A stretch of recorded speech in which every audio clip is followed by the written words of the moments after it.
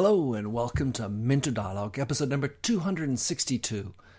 Today is the 21st of January, 2018, and this interview is with Kerry O'Shea-Gorgon, who's the Director of Product Strategy at Marketing Profs, which offers education for many of the top organizations in the world and boasts over 600,000 members. Kerry, who has a law and a business master's degree, is also the host of the Marketing Smarts podcast. In this podcast with Kerry, we discuss some important trends and tips for marketers in 2018, including about the upcoming GDPR implementation in Europe, as well as looking at how to provide and lead great education using the digital tools and platforms.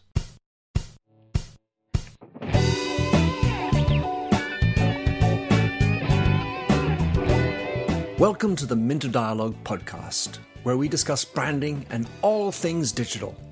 I am Minter Dial, your host, and you'll find the show notes on my eponymous site, minterdial.com. Enjoy the show. Hello! Oh, that was a little loud. Hello, and welcome to the Minter Dialogue. Today, I kind of had this really goofy way of meeting, Kerry O'Shea-Gorgon.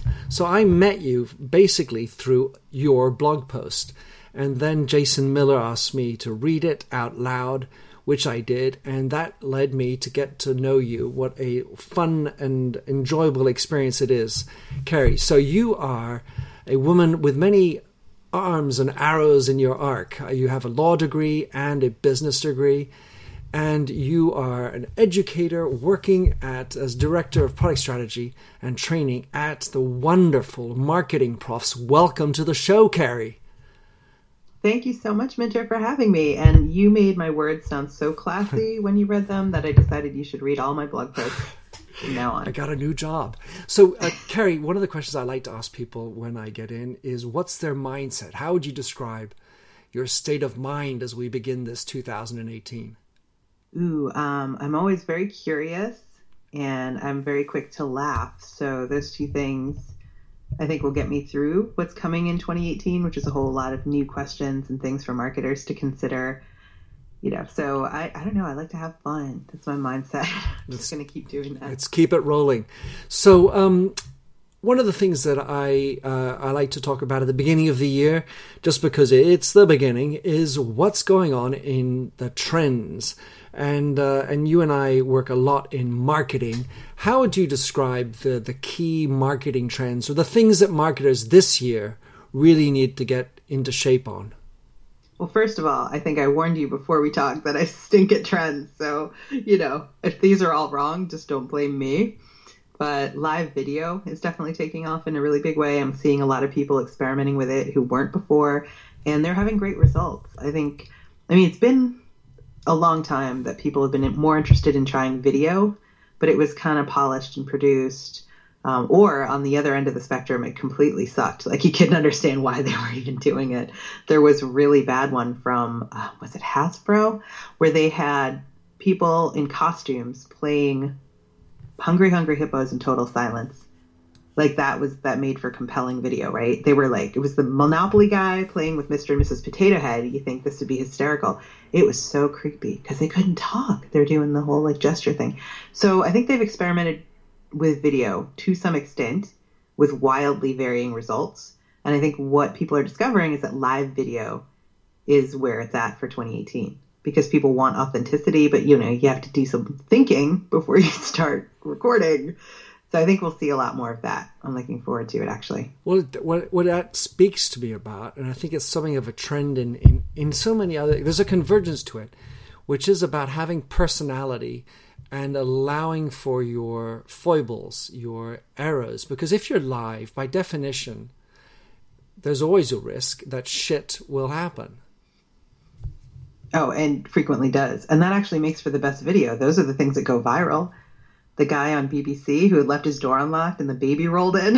It's the best thing I've seen last year, bar none. I don't even remember a lot of the branded video I saw. I remember that. Well, of course, you don't remember what he was talking about either.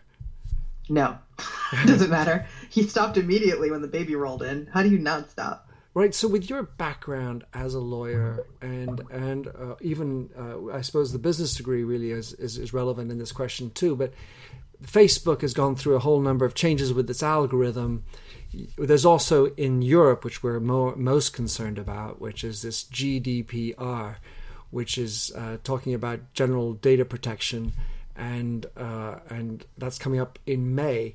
How do you believe this is impacting or continuing to impact how marketers should craft a successful global strategy around their content? Boy, well, first of all, I think they need to take it seriously. I think there might be a tendency on the part of American marketers or marketers and not inside the European Union to think that this legislation doesn't necessarily affect them, but it does because they market to people there, unless you choose not to, but it's a global world now. So I think they just need to shift their thinking and consider themselves global operations, I think more generally, but also to think about where their data is coming from. That's what's required. Not just to say, like in the past, you could say, we got this, we're totally compliant, like trust us. And then you'd get audited once in a while. Now that you have to prove on an ongoing basis, be prepared to prove that you're in compliance with GDPR. And if you're not, then the fines are significant. So it's either, I think it's 4% of your global revenue or 20 million pounds, which I don't know too many companies that have that much global revenue, right? If they're small. So you should be thinking about it if you're smart. Know where your data is being stored. And that is harder than it sounds. Marketers should start looking at the vendors that use cloud storage, maybe things like databases that live somewhere other than on your own servers. You've just got to know. So if you want to make marketing campaigns that are legal in this new environment, you need to be very consciously aware of what data you're collecting and where it resides.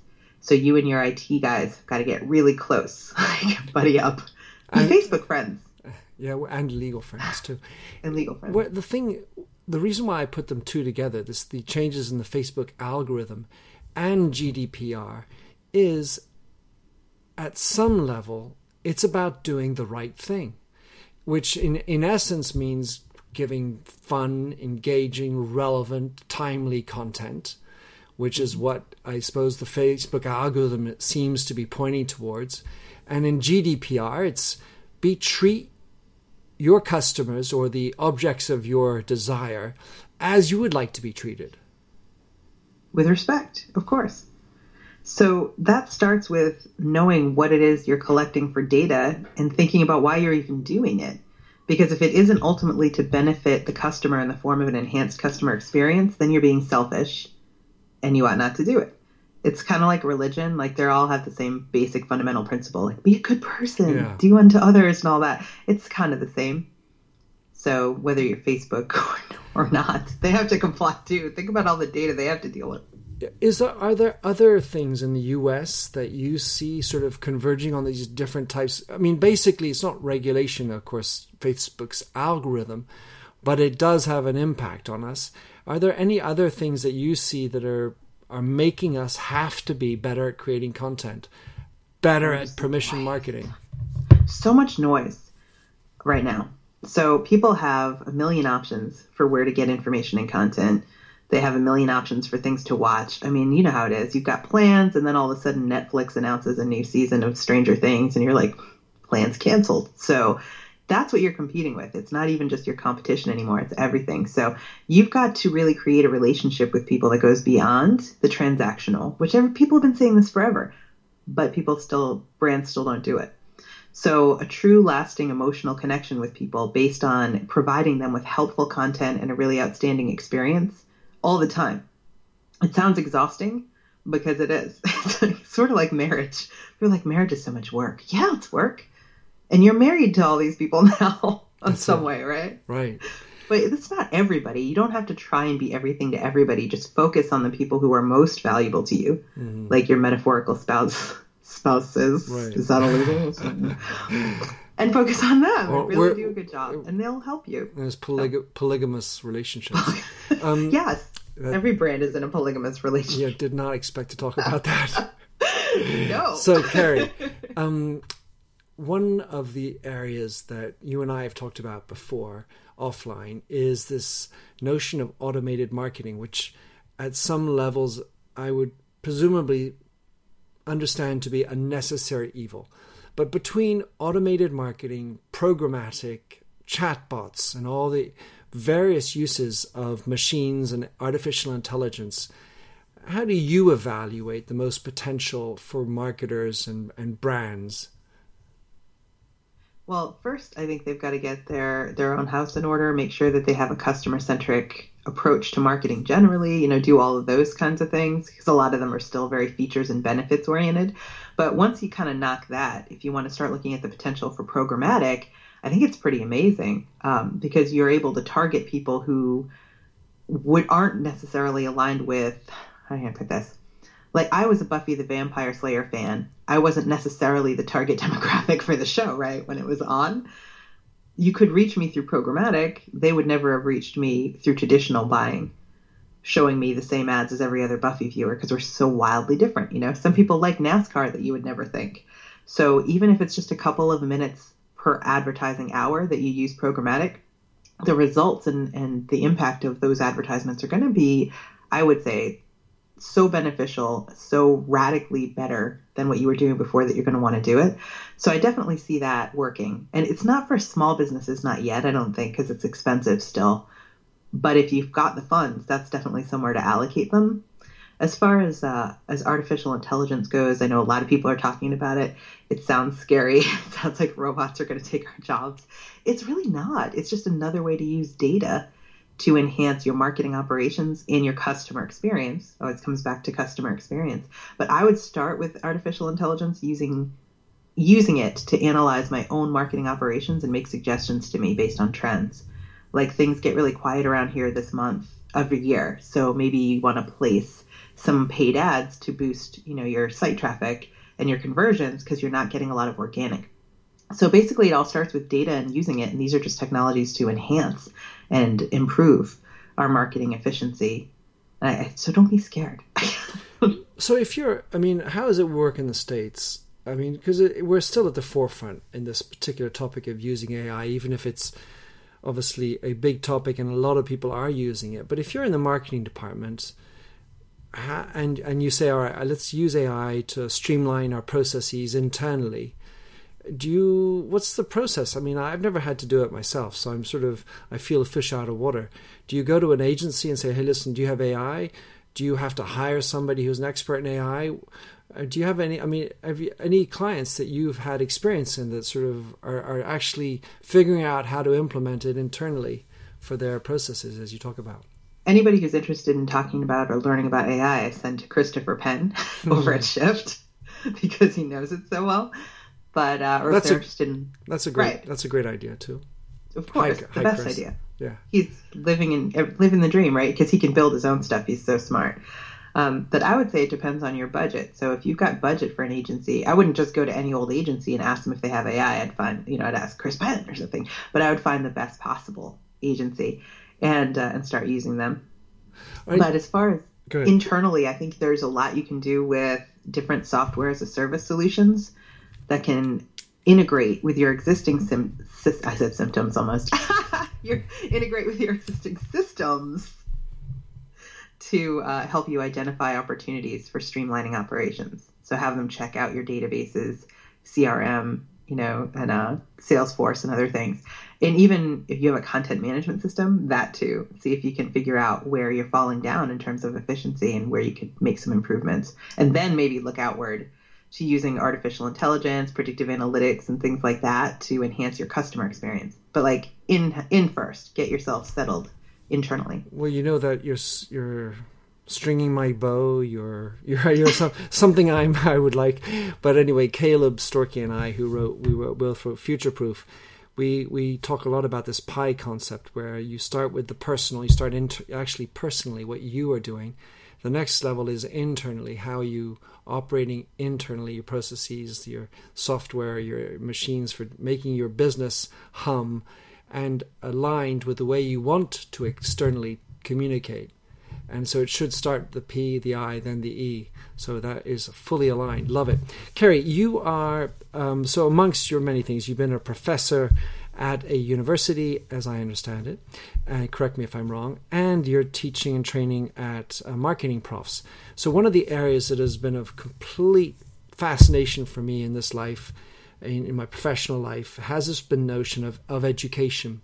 Back in my days at L'Oreal, we spent a considerable amount of money, especially at Redken, nearly 11% of our budget on educating hairdressers. So it was really a really important part of my life and actually my marketing budget per se, or how we drove the brand.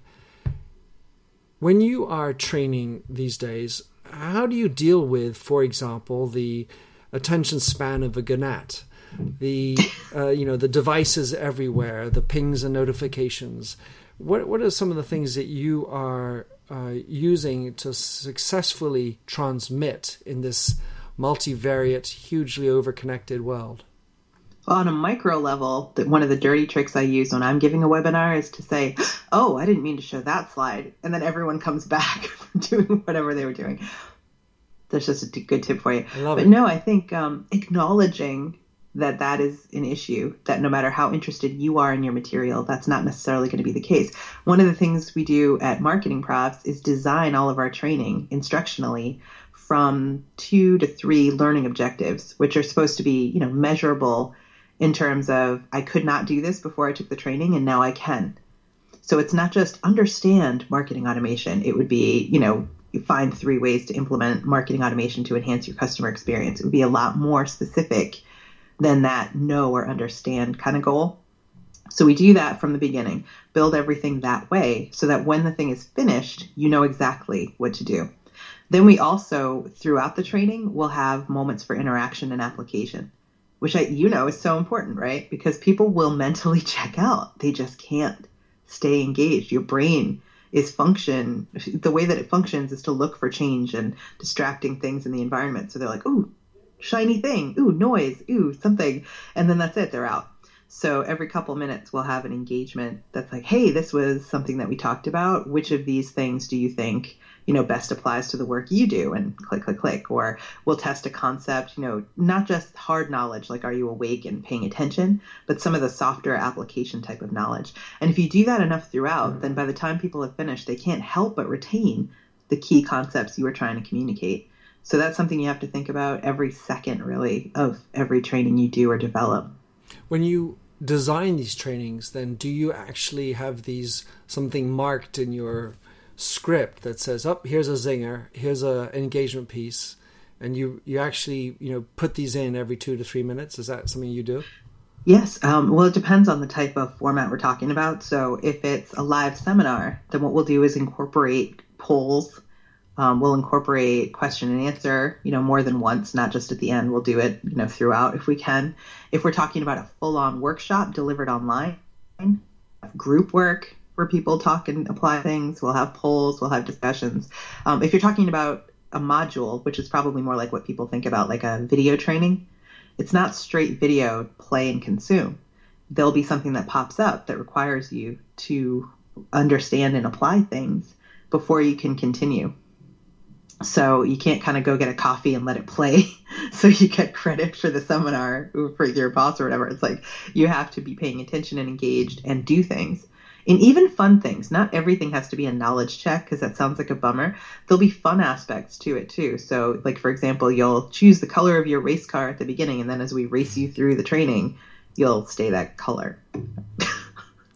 Sounds dumb when I'm saying it now. No, it's good. Very fun. Well, fun, is not an intellectual exercise by itself.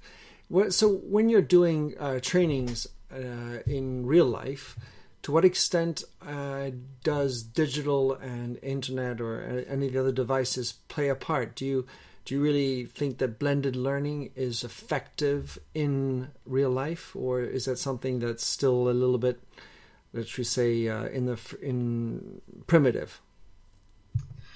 Oh man, well, I'm of 2 minds about it. So first, anytime you introduce a digital element, there's the potential for distraction. It's not even really potential, it's going to happen. They're going to have something else come up that they just go down that rabbit hole. But you're dealing with that regardless because they've got their phone with them. And so one thing, a ding or notification will come in and then they'll see something else and then it's like they're gone mentally. So application is something you have to do even in the live environment. So it's very little lecture if I do a workshop. Very little. I'll have pre-work, things that they do before we come, interactive training and stuff like that online, so that when we get together, it's pure application because it's very difficult to kind of screw off mentally when you have to do something right now. So that's kind of what we'll work on. I'll have them bring a project with them that's ongoing that requires, some help based on the topic we're covering, whether it's marketing writing or content strategy or whatever. And we'll actually make progress on it during the workshop as a group and individually. I'll go around and talk to people individually. We'll also do things together in groups. So it's very hands-on and practical in the live environment. So blended learning can work, but it's working because they do the digital part before they get to the live part. And then in the live part, we stay very focused and together. And then ideally afterwards, you have some mechanism for reminding them of what they learned so they don't forget it. Like you have to prompt people because habits don't change overnight. So even though they made good progress in your workshop, they'll still go back to the office and do it the way they were doing it, unless you can prompt them to do it the new, better way. If that makes sense. Yeah, it does. No, I get it. When you try to make change happen, are you guys at Marketing Profs, what is the philosophy around making change happen? Because at the end of the day, we're all talking about digital transformation, and to be cynical, a lot of brands are stuck in legacy thinking, short-term results, and it's impossible for them to undo that type of mindset when they go back to the office. The people that come to the training or the people back at the office who didn't come. Yeah, this is the problem. I mean, so you get all these, young people mobilized, motivated around great content, make them think the right way with regard to permission marketing and everything. And then they go back and the boss says, hey, listen, what is the numbers this week? Well, testing. That's what I typically will say. So I've had people say to me, well, this headline, did great for us. And I'm like, compared to what? They didn't test it against anything. It's like did great compared anecdotally to whatever other things they used, or no headline, I guess. But I'll say, I'll never argue with test results, and neither will your boss. So you could start running some A/B testing, real simple stuff, and show that the content you're writing that's customer driven, customer focused, not features and benefits focused, show that it plays better, that the way that you're learning to do it drives more effective conversions, that you're getting results. And that's the only way to change the minds of those above you who maybe aren't sharing your vision, from the beginning. Ideally, you have a top-down buy-in for something like this, but you can turn the Titanic around just a little bit at a time if you can show with small experiments that it's working. The way you're doing it is working. It takes longer. Mm-hmm. It's not as dramatic as if you have like a whole organizational change in the way of thinking, but it works. I was thinking about just going through the article the blog post I wrote about you, and having the empathy. For example, this is one of the topics that you and I both enjoy, which is thinking in the customer's shoes and making great customer experience, and just having that little thought for what's going on in the customer's zeitgeist and mind, and how does one create empathy? Because we can give them tools and everything, but if they don't have the right empathy, they're going to struggle to consider their customers decent individuals. I learned this very early on, actually. Before I went to law school, I had an internship with a company called MediaMap. They were a startup in Cambridge, and my boss was Jarlath Connolly. I'll never forget him because he would give out his personal phone number to people who had difficulty. It was, I don't know, MediaMap was like a editorial system. So you could look up people's editorial preferences for getting pitched. So PR people could pitch people like how they wanted to be pitched. So we had empathy kind of built into the product because you need to consider other people in your pitching. But he would give people his phone number and take customer service calls like whenever. One lady called him at 11 o'clock at night because she was on a deadline. And he was like, it's okay. So I would hear other tech support guys joking, about annoying customers and stuff. He did not think it was funny at all. 100% zero tolerance policy for belittling the clients, whether they could hear you or not. Obviously he didn't do it when he could hear you, but no, zero. And so from him, I wasn't even in tech support, by the way. I didn't make fun of people that called in, but I really internalized that mentality. So I think you need someone at your company high up to really embrace a customer-centric approach. And you need to hire for that too. Because like I had said in my article, some people are just never going to give a rat's ass, and it doesn't matter what you do. They don't care about other people. They're super self-absorbed. That's just who they are. But there are other people who have an innate sense of empathy for others. They really care about the experience. I think you can tell the difference pretty quickly. If not in the interview, then certainly during like a probationary period when they're faced with people's actual struggles. If they start being snotty and mocking them behind their back, well, zero tolerance policy for that, because you can't have that bleeding through their real customer interaction. So it's a very human thing. Like, you know who cares and who doesn't. Well, and really, at some level, what you're saying does speak to this idea of integrity and transparency. Because even though it's behind a closed door, even though they may not be able to hear the customer, when you roll your eyes internally, that's what we're talking about, right? Isn't it sort of that you're actually even thinking bad thoughts? And if you have bad thoughts, then it's going to come out somehow. You know immediately if someone likes you or doesn't like you.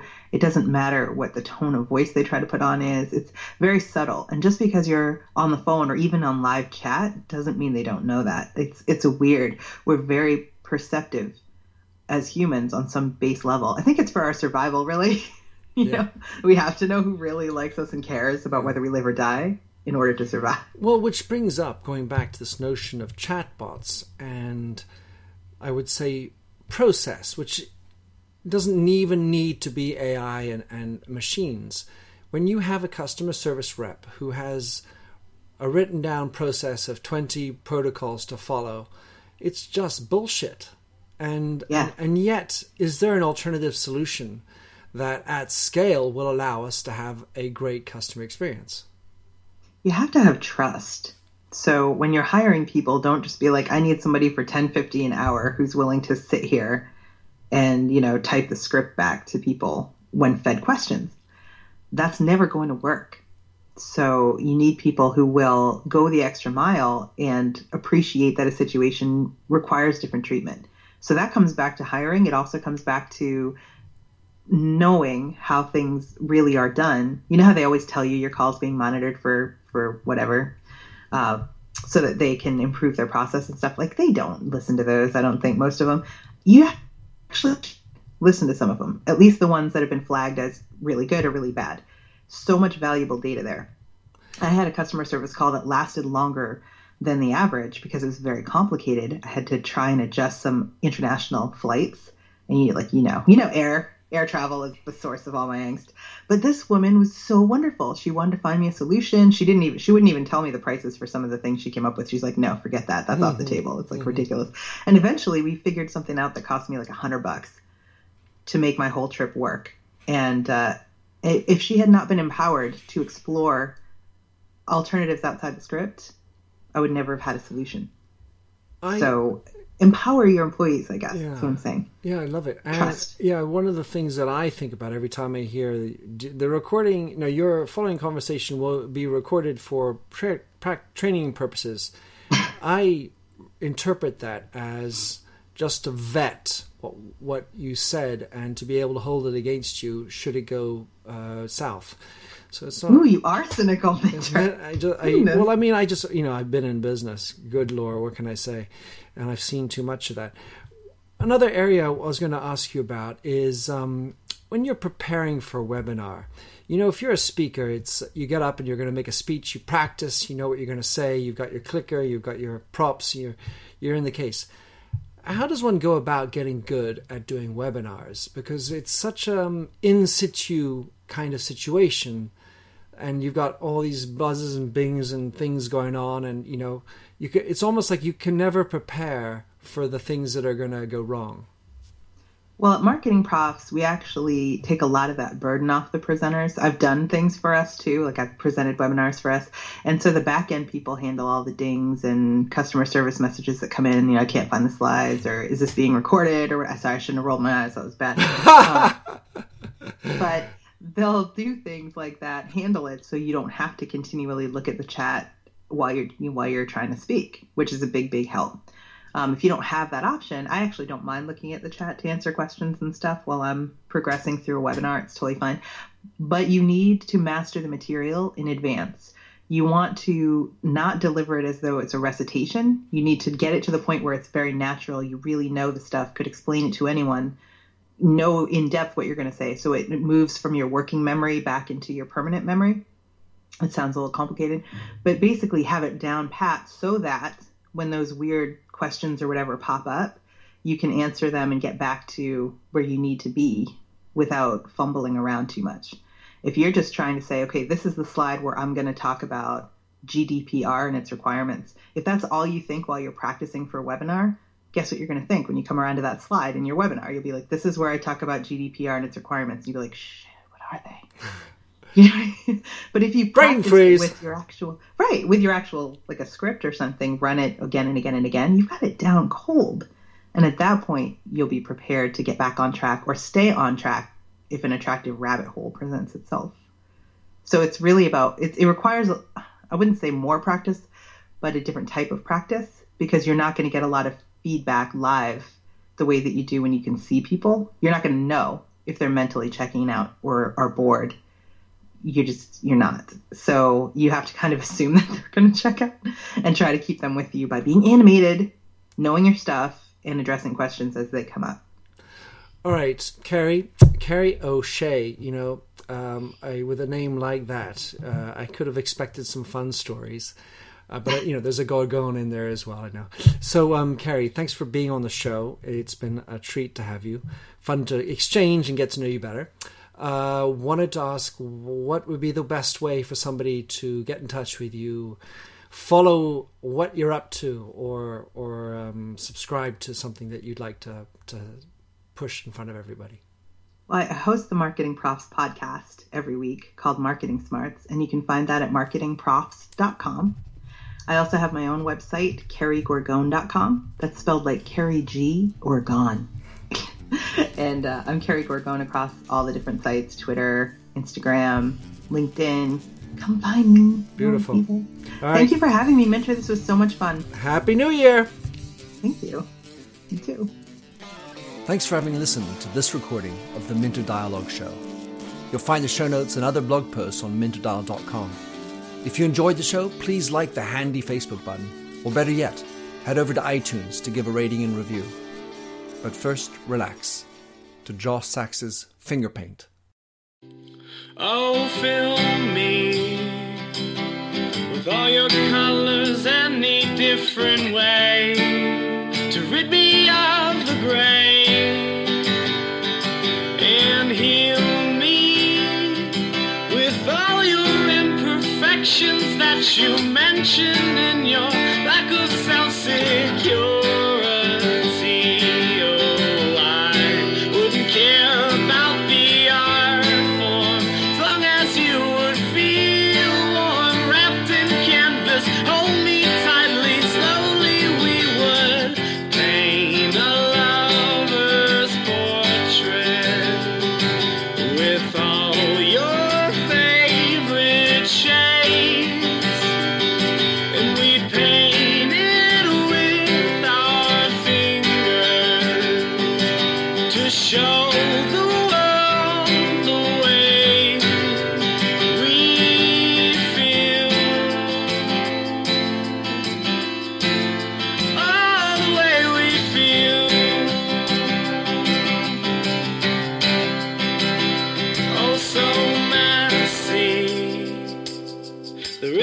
In our palms make colors blend and look ugly in the end, but they're pretty in their own disgusting values. We'd hang our portraits in the hallways, make our house guests cringe. Oh, I wouldn't care about the art form as long as you would feel warm seeing all your colors on the canvas as we paint a lover's portrait with all your favorite shades, and we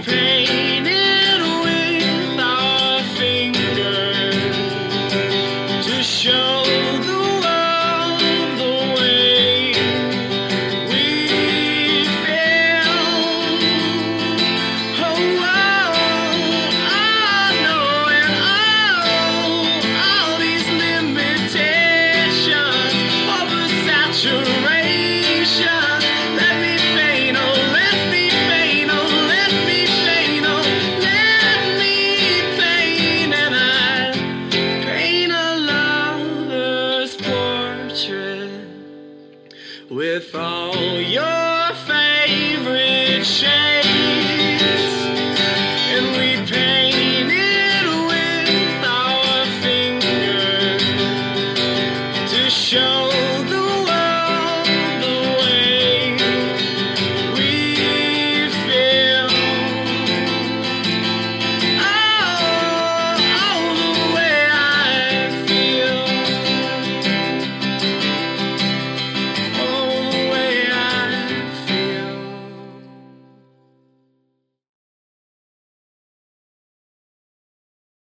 Welcome, change agents, to your go-to place for stories that ignite your spirit, fuel your purpose, and connect us all. We believe in the incredible power of the human spirit, its boundless resilience, and the inspiration it brings to our lives. On the Driving Change podcast, we'll journey together through the extraordinary yet very relatable experiences of some of the most amazing people on earth. Our mission? That through these stories, we might just spark change within you and awaken a newfound motivation to harness your unique gifts to make a real difference in the world. So get ready to be inspired and join us on this incredible adventure. You can find the Driving Change podcast on Apple Podcasts, Spotify, iHeartRadio, or wherever you love listening to your favorite podcasts.